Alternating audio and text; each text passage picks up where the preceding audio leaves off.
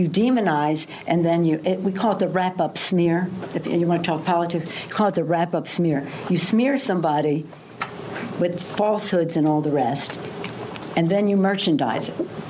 And then you write it, and they'll say, see, it's reported in the press that this, and this.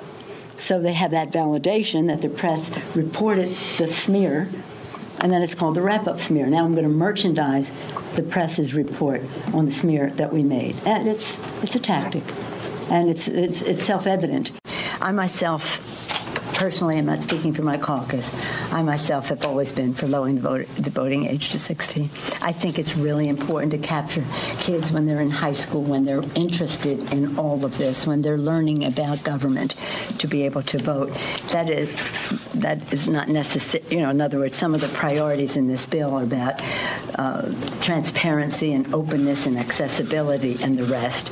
That's a subject of debate. But Democratic Party is in a moment of questioning about its identity. You were reelected to lead the Democrats in the House. What do you tell Democrats who want a new direction? And then... Well, I don't think that people want a new direction. How many times have I told you over the past year and a half plus that the Democrats would hold the House, despite some of the so-called conventional, so-called wisdom in Washington, D.C., saying that in the off year, the president's party always loses.